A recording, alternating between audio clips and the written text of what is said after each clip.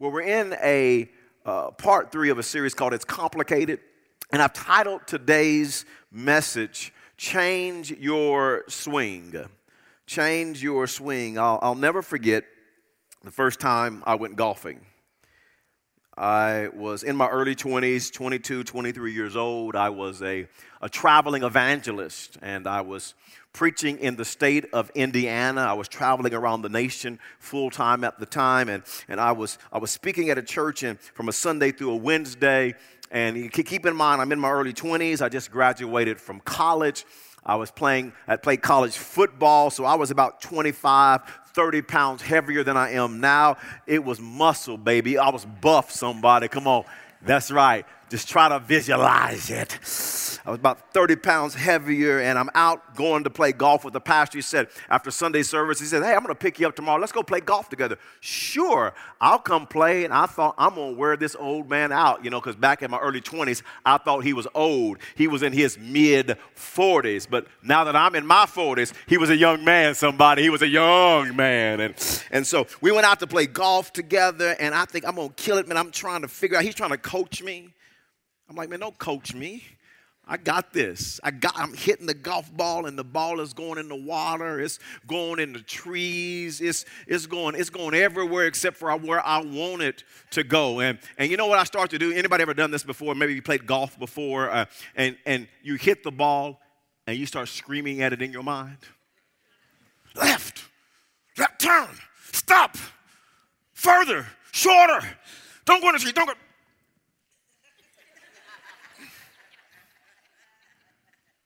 And it wasn't working for me.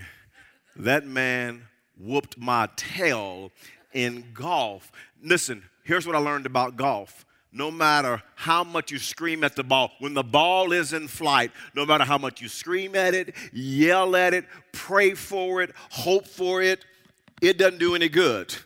When that ball is in air, can I tell you, you can't do anything about it. And I got mad at the golf ball, but it wasn't the golf ball's fault where it was ending up. The golf ball was ending up where it was supposed to end up. And you know what I learned? The only way that I was going to ever get the golf ball to go a different direction than it was going is I was going to have to get some lessons and change my swing. The problem was never with the golf ball. The problem was with my swing. And what I've learned is that relationships are a lot like golf. When a relationship is in flight and people don't like the direction of the relationship, they start complaining. They start complaining and whining and nagging. They get upset. They scream. They yell. They tell their friends. They tell their parents. They don't like the direction of the relationship. I've heard married couples complain and say, well, we're just drifting apart. We don't like each other anymore. Our intimacy, our sex life is nothing. We just always yell and argue and fuss and fight. We're just falling out of love, and they're complaining about the relationship. But friends, can I tell you, when it comes to relationships, complaining about your marriage or when it comes to a dating relationship, it's in flight, and you just start complaining about the dating relationship, complaining about your fiance, complaining about a coworker, complaining about your child. You're complaining about the relationship, and the relationship is already in flight. It just does no good. It's like screaming at a golf ball in flight. It just does no good. Let me say this to you. The relationship you should have, you do have. The marriage you should have, you do have. The dating relationship that you should have, you do have. The relationship with your coworkers or students at your school that you should have, you do have. You say, Pastor, this is sounding pretty deep. Explain it to me. Why do I have it? Let me tell you why. Because you have it. Yeah. You see, friends, your relationship is only going in the trajectory based upon your swing. And what happens is this: the relationship is going in a certain direction, and it's because of our swing. And we get so focused on the outcome that we lose sight of the process that's producing the outcome. We're screaming at the relationship that's already in flight, and it's only going in that direction because of our input, because of our swing, and then we spend all of our time focused on the output. And what I'm telling you today is your relationships will begin to adjust when you begin to focus on the process, on the swing that's producing the outcome in the relationship.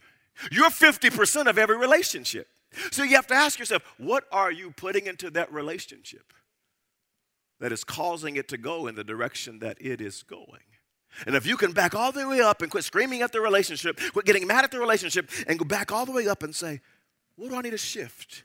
What do I need to adjust in my relationship swing to get a different outcome? Here's what I want to do today. I want to give you 4 adjustments to your relationship swing. 4 adjustments to your relationship swing. I worked hard on this message, and I'm telling you, I put all my creativity into this message today, and all the points, the first letter of each word is going to spell golf. Come on, somebody. The preacher worked hard this week is all I want you to know, all right now? All right. Golf. I want to talk to you about changing your relationship swing. Remember, if you adjust your swing, your relationship will adjust. If you'll change the input, then the output will change. Adjust your swing. Number 1 is this: grow in Christ likeness. Grow in Christ likeness. The Bible says in Philippians chapter 2, pick up reading at verse 3. It says, do nothing out of selfish ambition. And the reality is we do a lot out of selfish ambition. But it says, do nothing out of selfish ambition or vain conceit. Rather, in humility, value others above yourselves, not looking to your own interest, but each of you to the interest of others. And most people aren't genuinely concerned about the interest of others. He goes on to say, in your relationships, notice the focus, in your relationships with one another, have the same mindset as Christ Jesus. So the question is, what kind of mindset did Christ have? If we discover and then apply this Christ-like mindset to our relationships, the outcomes will begin to change. So let's look at the mindset Christ had, verse 6. Who being in very nature God, did not consider equality with God something to be used to his own advantage. Rather, he made himself nothing by taking the very nature of a servant, being made in human likeness. Did you catch this? Christ was a servant. Christ didn't come from heaven to earth to be served. He came from heaven to earth to serve others. He served his disciples and even washed their feet. He served us by dying on the cross of Calvary. He took our place. We should have died a horrific death because of our sin, but he served us and took our place and died on our behalf. Christ was a servant. And if we will adjust our relationship swing and become a servant, it will impact the trajectory of our relationship. You see, what happens is oftentimes we focus on, instead of how to outserve one another, we focus on how to outselfish one another. And you have to make the adjustment. You say, I'm going to shift and begin to outserve in my relationships instead of outselfish in my relationships. And I've been selfish. I look at almost 20 years of marriage to Tiffany, and I can look at times I have been selfish. I have wanted it my way. I have caused pain and hurt because of a mindset of serve me, serve me. And I've had to make an adjustment. I've had to make a shift in my relationship swing and say, you know what my relationship is about with my wife, with others, is how do I outserve her? How do I outserve other people? There's a book called His Needs, Her Needs. It's by Dr. Willard Harley. And in this book, His Needs, Her Needs, Dr. Harley has done research, and he has come up with the top 5 needs of a wife and a husband. I want to just take a few moments and share these top 5 needs. As I do, if you're married, ask yourself this question: how do I better serve my spouse in these areas? You're single, one day some of you will be married. Ask yourself, when I get married, how do I serve the person I marry in these areas. A woman's top needs are this. Number one, conversation. Ask yourself, man, how do you serve her? Marriages fall apart because of selfishness. How do you serve her with conversation? If you missed last week, I gave a powerful nugget last week. I taught you about the four most romantic words that any man can say to his wife, the four most romantic words. And then what happened?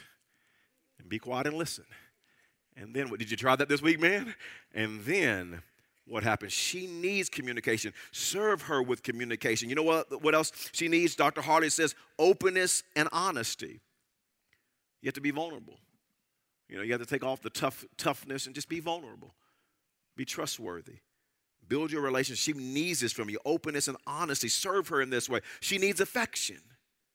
Now, men, understand something. Affection is different than sex. Come on, all the women say, amen, Pastor. Tell the truth. Amen. She needs affection. She needs you to be able to hold her hand, to hold her, to show affection, to open the door for her still. Go open the car door for her. Show affection. She needs this from you. Dr. Harley says she needs financial support. She needs security. Work hard to provide security for your wife. She craves that. It's a need. How can you serve her and make her more secure? Dr. Harley says she needs commitment to family. Here's what I would say to all of us men. Outside of your relationship with Jesus Christ, make your wife number one. Let her know she's number one priority in your life. And let me tell you how you spell love to your wife. T-I-M-E, love. Carve out time. Spend time. Let her know she comes before anything else in your life outside of your relationship with Jesus Christ. Serve her by being committed to the family. What are a man's top needs? And all of the wives can begin to ask, how can I better serve my husband's needs? Dr. Harley says the top 5 are, number 1, sex.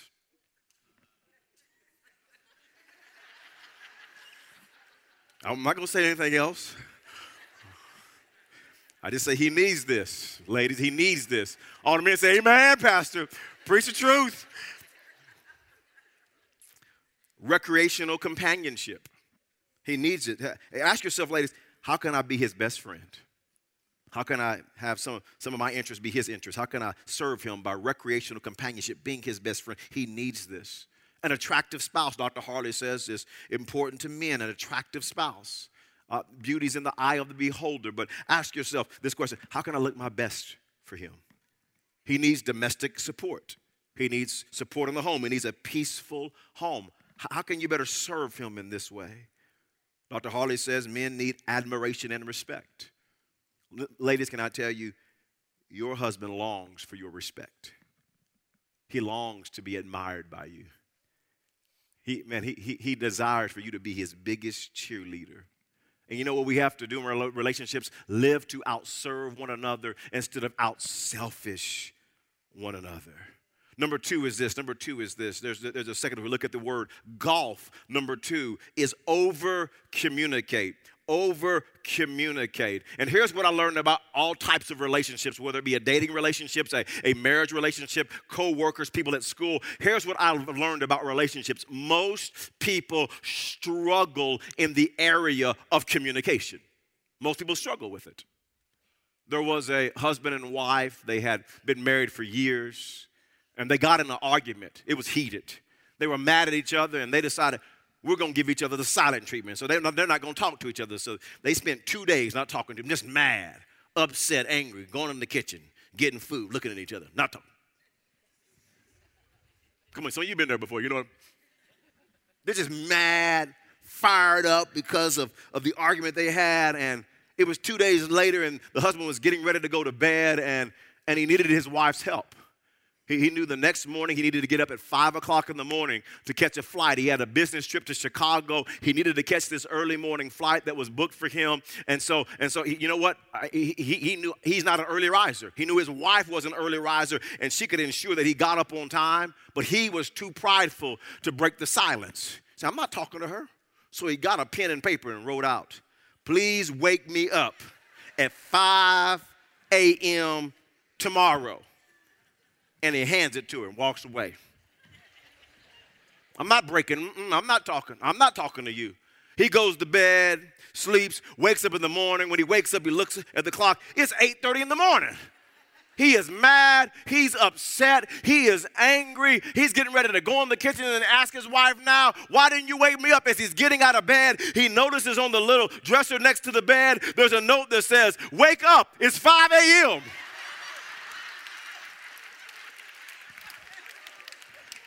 This couple needed to adjust their communication swing. There needs some adjustment here. And friends, if you adjust your communication swing, it will improve your relationships. I want to quickly give you 3 communication adjustments. 3 communication adjustments. Very practical, biblical and practical. If you'll make these adjustments, it'll start changing the direction of your relationship. Number 1 is this: seek to understand, not to be understood. Seek to understand, not to be understood. Most people, when they're communicating with someone, they're communicating to be understood. They're coming from the vantage point of, I want you to understand me. Shift it. Adjust this. How can I understand you? Proverbs chapter 12, verse 15. Fools think their own way is right, but the wise listen to others. You see, when you listen to others, when you don't listen to others, can I tell you, you're being foolish. When you think you're always right, so you don't listen to the other person's point of view, you're being foolish. When you don't take time to truly understand the other person's perspective and point of view, you're being foolish. The Bible says in Proverbs 18, verse 13, spouting off before listening to the facts is both shameful and foolish. And some of you have to stop spouting off. You're always talking. You don't ever listen to the other person's point of view. That's poor communication skills. Listen and begin to seek to understand the other person's perspective. Understand the other person's point of view and realize this: it's oftentimes going to be different than yours. As you listen, you realize their point of view will probably be different than yours, and it doesn't make them wrong. Listen. Get their point of view. You have to ask a lot of questions to others to understand the other person's point of view. Ask questions. Stop assuming. In so many relationships, people just assume. Well, that's what you said. No, I said one sentence. Then you cut me off, and then you fill in the blank with the rest of it. You got to stop that. You'll never improve your relationship unless you change the swing and go, now, what do you mean? Explain it to me. Now, what are you saying? Are you saying, ask questions? Because you have to stop seeking to be understood and begin to seek to understand. You have to listen instead of just thinking up your next response while the other person's talking. Come on, how many of you can be guilty of that? I know I can at times. You know, somebody's talking and you're pretending like you're listening, but really you're formulating your response back because you're like, when they get done, I'm going to give it to them. No. Spouting off before listening to the facts is both shameful and foolish. You have to seek to understand, not to be understood. It's a communication adjustment. Number 2 is this. A second communication adjustment is be gentle, not harsh. Be gentle, not harsh. I'm convinced that this adjustment would have such a positive impact on so many relationships. Be gentle, not harsh. And I know somebody's right now going right now, I'm not harsh. That's what I'm talking about right now. That right there, that's what I'm talking about. Like, that's hurting your communication. The Bible says in Proverbs chapter 15, verse 1, a gentle answer deflects anger, but harsh words make tempers flare. We have to be honest with ourselves. I have to be honest with myself at times. You know, some of you have to say, I'm harsh. You can be mean. You're hard to talk to. Because how you phrase words and the tone that you use. And understand this, when you're harsh with your words, when your tone is off, you're hindering communication. And communication is vital. It's crucial to having a good relationship.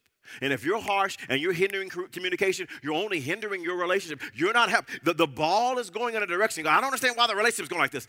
Because you're being harsh. You're being harsh. Proverbs chapter number 15, verse 4 says, gentle words bring life and health. A deceitful tongue crushes the spirit. Are your words bringing life? Are they bringing health? Is your tone and body language bringing life, bringing health? Gentle words bring life and health. You have to adjust your communication. Number 3 here on adjusting communication is build up instead of tearing down. It's just an adjustment. If you will focus on, I'm going to use my words to build the other person up instead of tearing the other person down. Proverbs chapter 12 verse 18 says some people make notice this, cutting remarks. But the words of the wise bring healing. And we live in a society where cutting remarks are viewed in a positive light. You know, people can be demeaning, talk down to other people, and it's kind of looked at as humorous. Or people are just sarcastic towards other people, sarcastic, and they're sarcastic and tear other people down, cut them with their words, and we view that in our society today as they're just quick-witted. No, you're tearing down. And the way that you're communicating with the people that you love, you're tearing down, not building up. The Bible says in Ephesians chapter 4, verse 29, do not let any unwholesome talk come out of your mouths, but only what is helpful for building others up according to their needs, that it may benefit those who listen. Come on, ask yourself this question. Do you need to adjust your swing?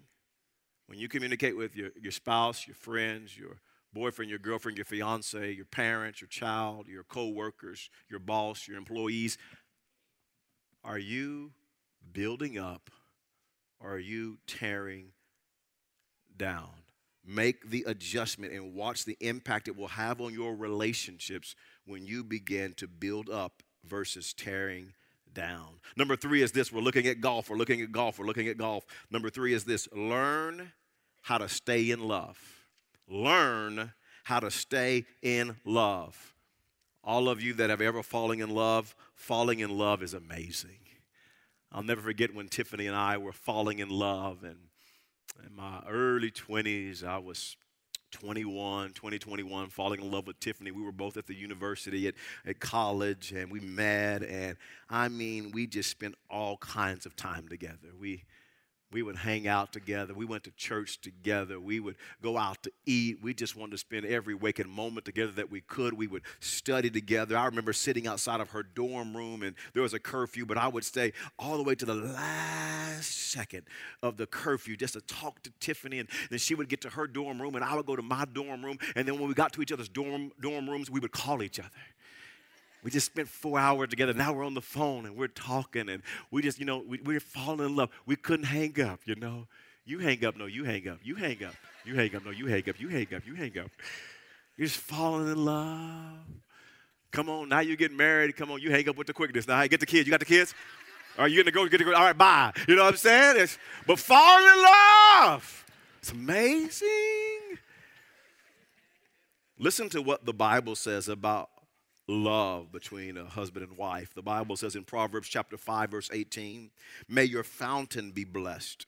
May you rejoice. Come on, I want everybody to say rejoice. Catch that word. Rejoice in the wife of your youth. Here's God's plan. God's plan is for a husband and wife to grow old together and to rejoice in the love they share. He goes on to say this in verse 19, a loving doe, a graceful deer. May her breast satisfy you always. May you ever be intoxicated with her love. Come on, all the locations, everybody say intoxicated. Yeah, you can't say that very often in church, can you, huh? That's right, yeah. You said that in church just now. God's plan is for a husband and wife to be intoxicated with each other until death do them part. And a lot of marriages, you're dating, you're falling in love, and you get married, and marriages start off with this hot, burning fire. And then over time, marriages, the fire of marriage can begin to go down to a flicker. Sometimes it ends up going out altogether, and there's no fire. And you know what I've learned about marriage? Marriage, love is a lot like a fireplace. You have a fireplace that requires wood. It takes a lot of work to get that fireplace going and to keep the fire hot. You got to go out and gather the wood and then go put the wood in the fireplace. And when the fire's burning, you're sitting back on your couch enjoying the fireplace. But you know what happens? That wood starts to get burned down. And so you got to get up and put some more wood into the fireplace. And let me tell you something. If that fireplace ever gets out of fire, it's not the fireplace's fault. The only reason fireplaces run out of fire is because people stop putting wood in the fireplace. Because it takes work to get off the couch and to get some wood and to put it in the fireplace. It takes work. But I do want you to understand that if your fireplace is going out of fire, that I want you to know the fireplace can burn again. You have to make some adjustments. You have to adjust your relationship swing, but the fireplace can burn. Again, you say, Pastor, how? How can the fireplace burn again? Let me tell you how. First of all is this: get past your feelings. Get past your feelings. Feelings follow action, not the other way around. I don't feel like putting in the fire. Well, you're never going to have a fire in the fireplace. You got to get past your feelings and act. You got to start loving again, serving one another again, going on a date again, talking again, being intimate again. You got to say, I don't feel like doing any of that. Get over your feelings, get some wood, and start putting it in the fireplace, and the feelings will follow. But if you're waiting to put wood in the fireplace until you feel like it, your fireplace is going to go out of fire. It takes work. You got to put wood in the fireplace. Get past your feelings and put wood in the fireplace. Here's a second one. You say, Pastor, how do you get the fire burning again when the fire is going out? Realize your marriage is not beyond repair. It's not beyond repair. You say, Pastor, our flame has went down to a little flicker. There's just no way. No. Yes, you can get that fire burning hot again. You just got to get some more wood. I'm not telling you it's easy. I'm telling you it's work. Get some more wood and put it in the, don't scream at the fireplace going, the fireplace is getting out of fire. That's your fault. Get some more wood. Love again. Serve again. Date again. Be kind again. Put a card on the pillow again. Give some chocolate again. Massage the feet again. Come on, work at it. Put some wood on the fireplace. Somebody says, but Pastor, you don't understand. We don't have any fire left in our fireplace. The fire's been out a long time. There's not even the ashes in that bad boy. It's just empty. And granted, if that's where you are in your marriage relationship, it takes a lot more work to get a fire started when there's no fire at all. It's much easier to add a log when there's just a little flame left. It's much easier. But can I tell you, even if there's no fire at all in your fireplace, you can still get the fire burning again. You may have to get some wood. You may have to get some paper, put it in that bad boy, some matches, some gasoline. I'm telling you, you can get the fire burning again if you will just work at it. Don't go by your feelings. Don't think it's hopeless with God. All things are possible if you'll get some wood and begin to put it in the fireplace. Here's the third thing that's key to adjusting to get the fire burning again, and that is stop looking for new fireplaces. You can never get your fire going again when you're off looking at a new fireplace. Focus on your own fireplace. You say, Pastor, my fireplace has issues. I know it's got issues. So does that other one. You just don't know it yet. You're in that phase of, oh, you're so cute. You're so fine. You blow my mind. Woo, you're pretty. They got issues. You'll find them out. Keep doing what you're trying to do. They got as many issues as the one you got. At least you know these issues. You better get you some wood and get that fire going. Quit focusing on other fireplaces. You can't get a fire going in your own fireplace focusing on other fireplaces. Pastor, I'm telling you the grass is greener on the other side of the fence. No, it's not. And if it is, the water bill is higher. That's it. Somebody's working that thing. Somebody got the sprinklers going. Somebody's fertilizing. Preach, Pastor. I'm trying my best. It takes work. For Tiffany and I, it's been almost 20 years this year. It's not easy. Our fire's burning, but I'm telling you, we work hard at it. We're going to date once a week. We're communicating all the time. We're putting logs on the fire. We're working through problems. We're working on intimacy. We're working on communication. We are working to be one, to stay one flesh, not just in the spirit, but practically. We work hard at it. And if you will put wood in your fireplace, your fire can burn again. Number 4 is this. We're looking at golf. Number 4 is forgive. Forgive. Some of your marriages, some of you in other relationships are having an undesired output because you're inputting unforgiveness, grudges, bitterness into the relationship. People's Church, if you want your marriage to be better, if you want your friendships to be better, if you want your dating to be better, if you want your relationship with your coworkers at your school with people to be better, you have to constantly forgive. People are imperfect. They will hurt you. They will let you down. And if you don't choose to forgive, it's going to hinder, hurt, and potentially destroy your relationships. Listen, my wife and I have hurt each other more than we can count. We have done things unintentionally and intentionally that have hurt one another. We have said things we wish we could take back. We have hurt each other throughout almost 20 years of marriage. We've hurt each other.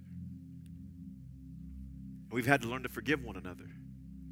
Tiffany's had to learn to forgive a whole lot more than me. But we've had to forgive one another. Listen, the reason our relationship is burning bright today is forgiveness. Forgiving over and over and over again. And some of you today are holding on to grudges in your relationships. You're bitter, you're angry. Some of you are bitter at somebody else and it's spilling over into your relationship because you won't forgive that person that's impacting your current relationship. Hear my heart today. Would you let go? Would you give it to God? Would you forgive? I know it's not easy. I have been bitter at people in the past. People hurt you, and it's not easy to forgive. But I'm telling you, it's going to destroy you on the inside, and it's going to damage your relationships. You have to learn to forgive and give it to the Lord.